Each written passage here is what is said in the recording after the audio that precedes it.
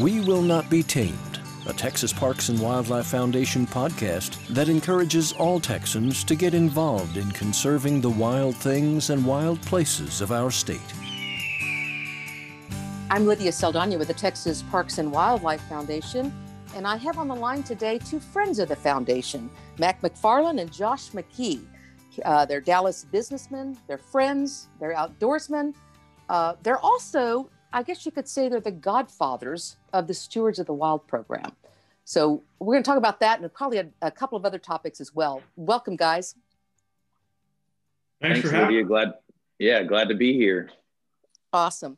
Well, we've been thinking a lot about the connections, especially this year and a year of a pandemic, and how we're all, even though we're apart, we're connected to each other, we're connected to the outdoors. The Stewards of the Wild program is going strong. And I thought it might be interesting just to talk to you guys a little bit about the origin of the Stewards program. And Mac, I know that started with a letter from your grandfather. You want to tell us a little bit about that? Yeah, absolutely. Well, it actually started, Josh and I think on multiple hunting trips down to South Texas had talked about the idea and the framework for it. As we kind of started putting pen to paper, I thought definitely want to get, we felt strongly enough about that something would materialize. And so knew that my grandfather would carry a lot more weight than I did. So I got him to write basically the same time I sent Ann Brown the proposal for like what it would be that Josh and I kind of wrote together. I got my grandfather to go, hey, basically verify me. So she wouldn't. And your grandfather is, I know who your grandfather is, but share it with our audience. Sorry, yeah, Wales Madden, who's recently passed away, and in 2017 was inducted into the Texas Parks and Wildlife Hall of Fame for his work with Canyon Cedar Ranch and the Palo Duro Canyon. And of course, he's been an avid outdoorsman. He was an avid outdoorsman his whole life. Probably you were very much involved with him in the outdoors, I'm guessing. Oh yeah, he instilled a love for all things wild in me in a big way. He spent a lot of time in Colorado, lived in Amarillo most of the year, but spent a lot of time in Colorado, and so summers were hiking and trying to add to his number of bagged 14ers that he'd summit. He didn't start hiking after I think he was 60 when he started hiking. So yes, very passionate about Texas, very passionate about public land and conservation and all things wild for sure. So you and Josh are down in a hunting blind or in a deer camp in South Texas, and you're kind of banding about the ideas. So kind of, Josh, give me the backstory of that, kind of those conversations and what y'all were thinking of before you reached out to Annie Brown at the foundation. Sure. Yeah, well, so as you mentioned, Mac and I are here in Dallas in the business world, and we have an interest and passion for business, and we also have an interest and passion for the outdoors, and just through our networking and spheres of influence here in North Texas, we just realized, hey, there was kind of a void, if you will, of a platform and a place to go get connected with other like-minded individuals who had a passion for the outdoors, had a passion for Texas, and just through that, we started thinking, hey, where could we go? Where could we kind of be the origin of creating something like this? And one of the gentlemen that kind of we've hunted with in South Texas was a board of trustees for the Texas Parks and Wildlife Foundation. So we were familiar with the foundation through that. And he said, hey, this could be just a kind of a great organization to kind of be a lifting springboard for kind of this idea we had. And so, the idea was going, hey, we want to create a platform an avenue for kind of the next generation of leaders here in Texas to come be connected, plugged in, educated, informed on the conservation issues facing the state of Texas. And so through that, we said, hey, foundation seems like just the best place to do that. And through that's when, Mac and I start talking and creating this. And then from there, reached out to Annie, and Mac's grandfather was super helpful in getting it going. And so, yeah, that's kind of really the origin of it and how we got going. So it started in Dallas. And did you all at the time think beyond Dallas, or were you thinking that it was mainly going to be a kind of a Dallas-based deal? Yeah, I mean, we were, I think initially it was probably, let's start with Dallas. The foundation obviously headquartered in Dallas, but obviously clearly has a presence all the way across the state. And so, our primary network is here in Dallas. And so that's where let's start there. And then it kind of quickly grew into going, hey, this is something we could replicate in Austin, Houston, San Antonio, et cetera, across the state. So it quickly kind of became a model that was scalable and replicable. So it really has grown. I mean, it's amazing. That was back in 2013, right? That's the right date, is correct? Yeah, that's right. We started kind of initially having conversations kind of late 2012, early 13, and then we had our first kickoff event in June of 13. Was when our first formal event took place. So what was your? Go ahead, Matt.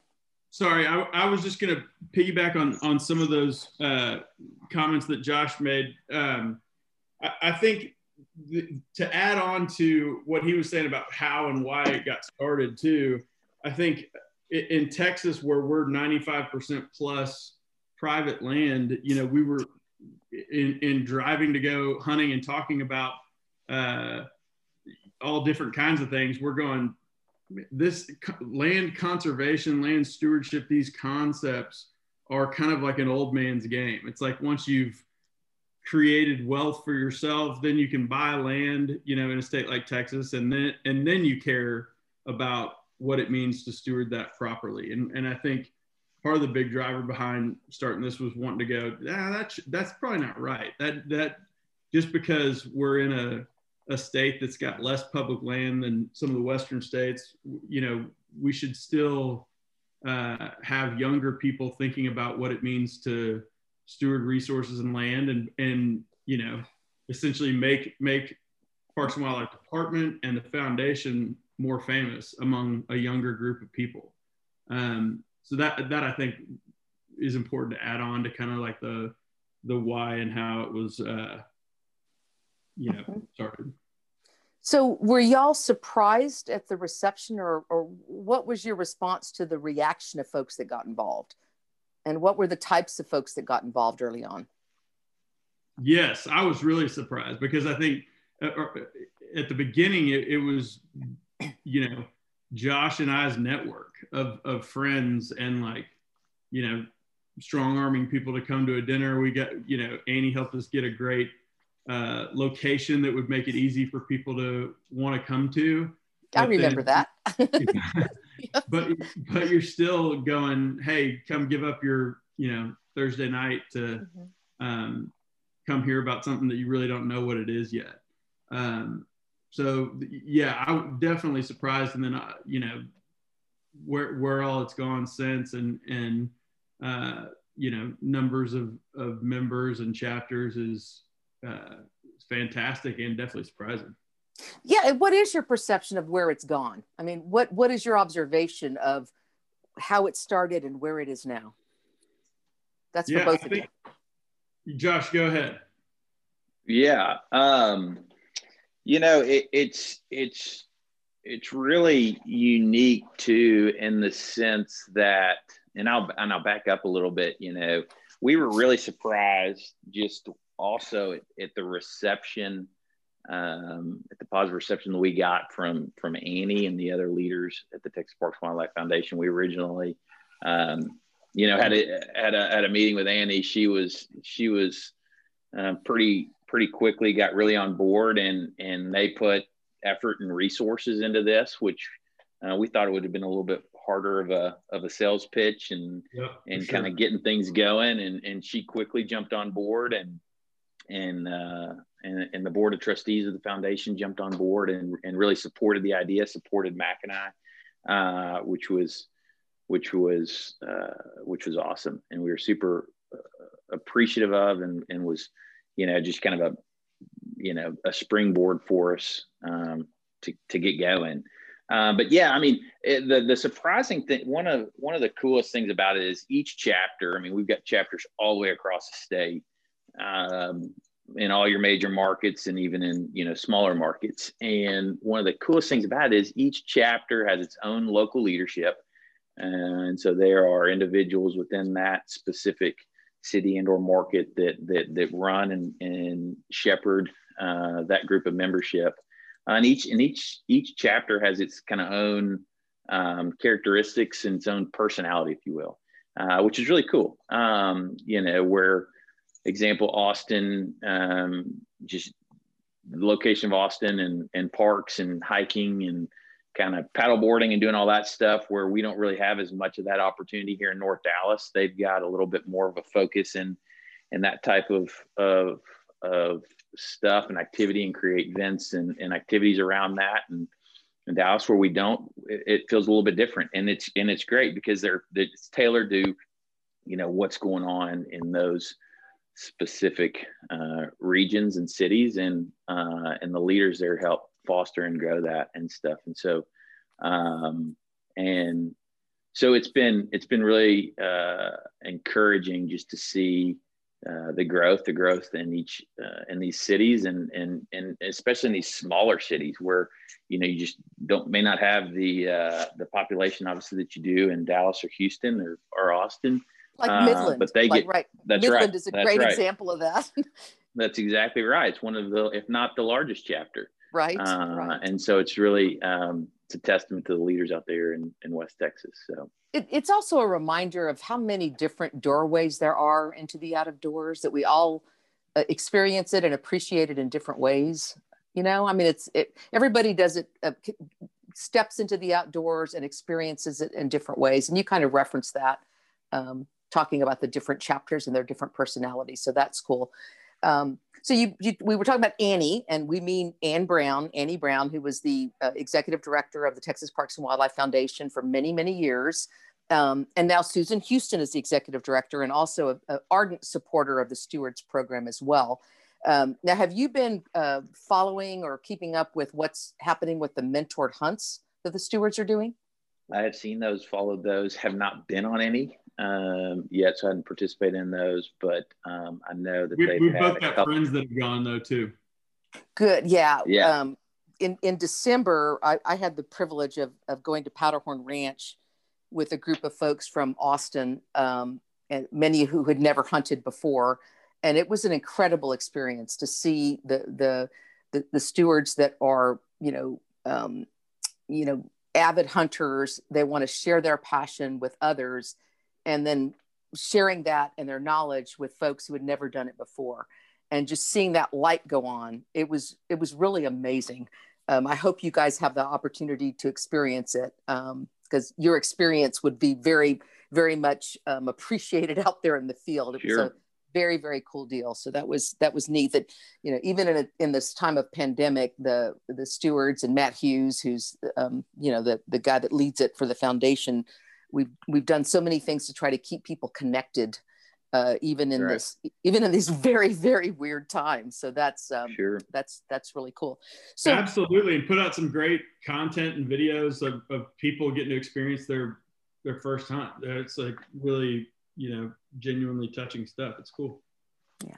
So Mac, you've had a connection to Parks and Wildlife, and certainly your grandfather, Wales Madden, very much tied into Palo Duro, knowing what the department is. did you learn anything? Have you learned anything new about Texas Parks and Wildlife during this experience? And I would pose that same question for you too, Josh.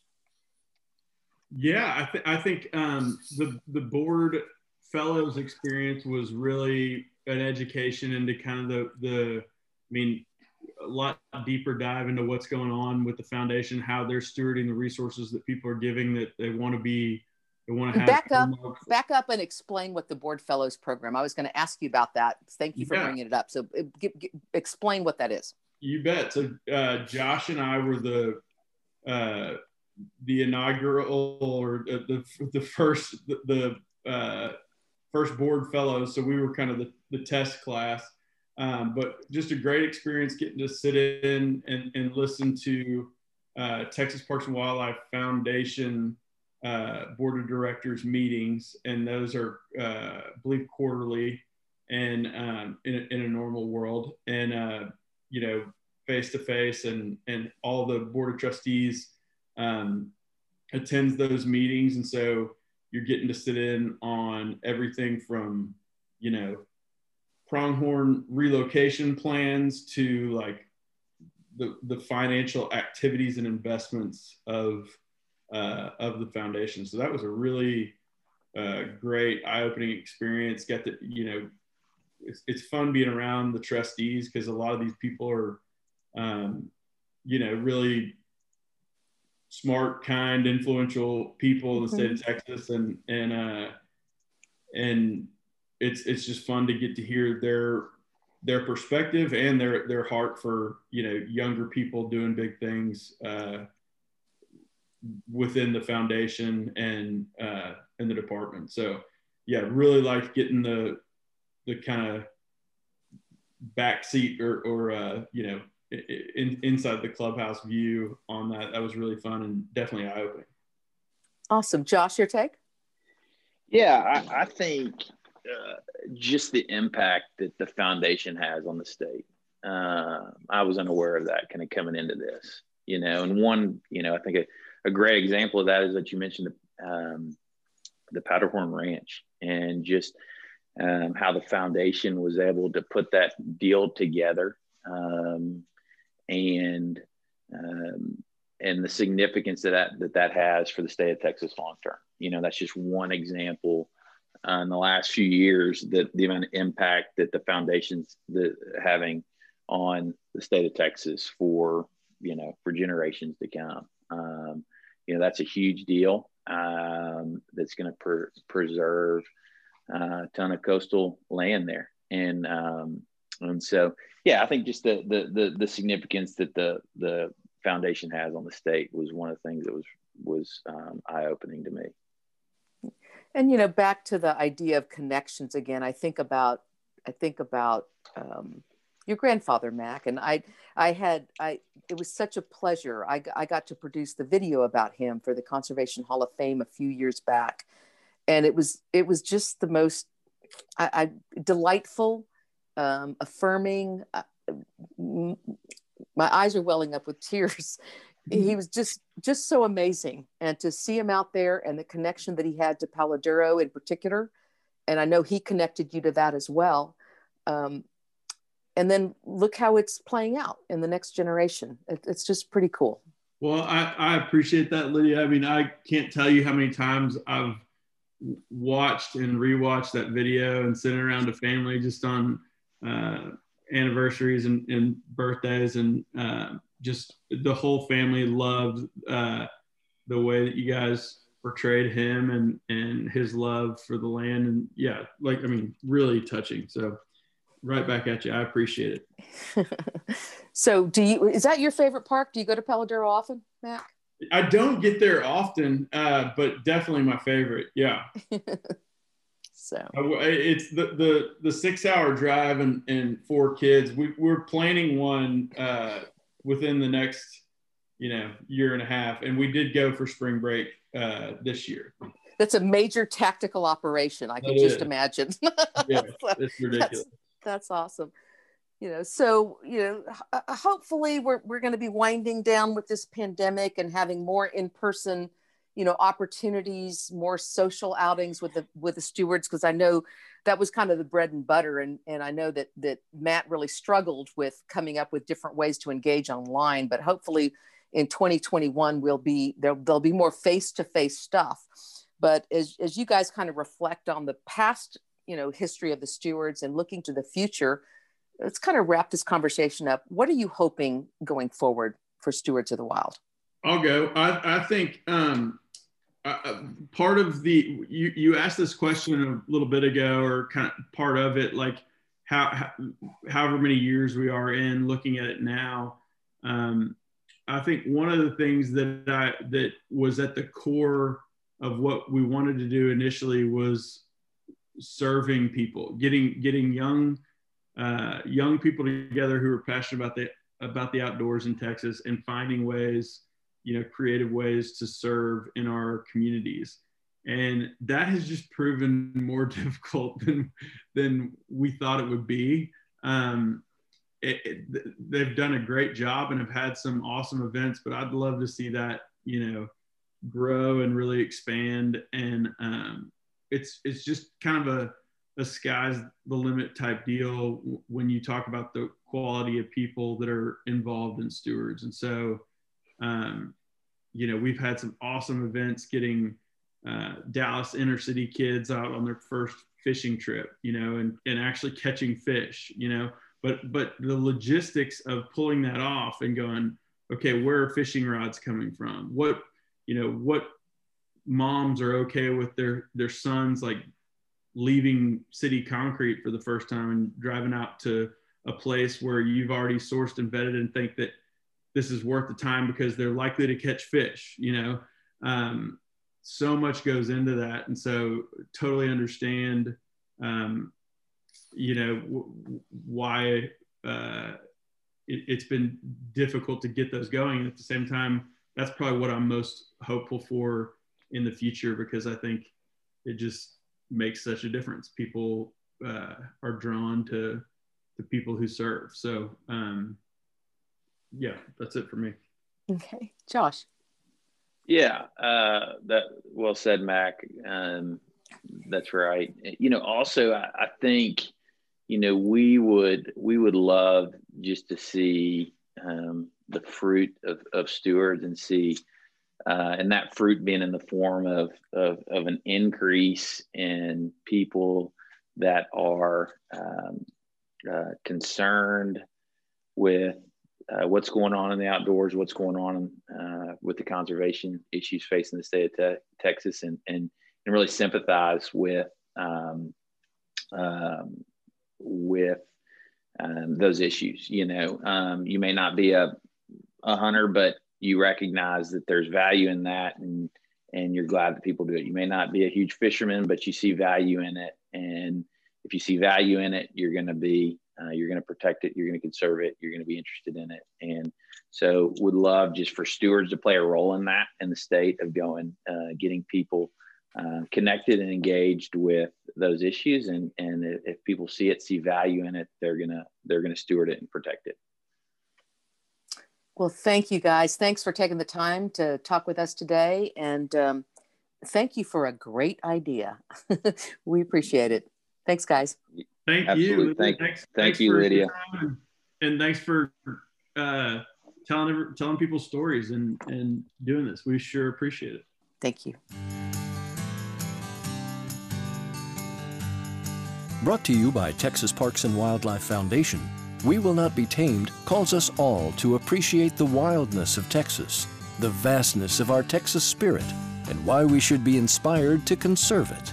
Find out more at wewillnotbetamed.org.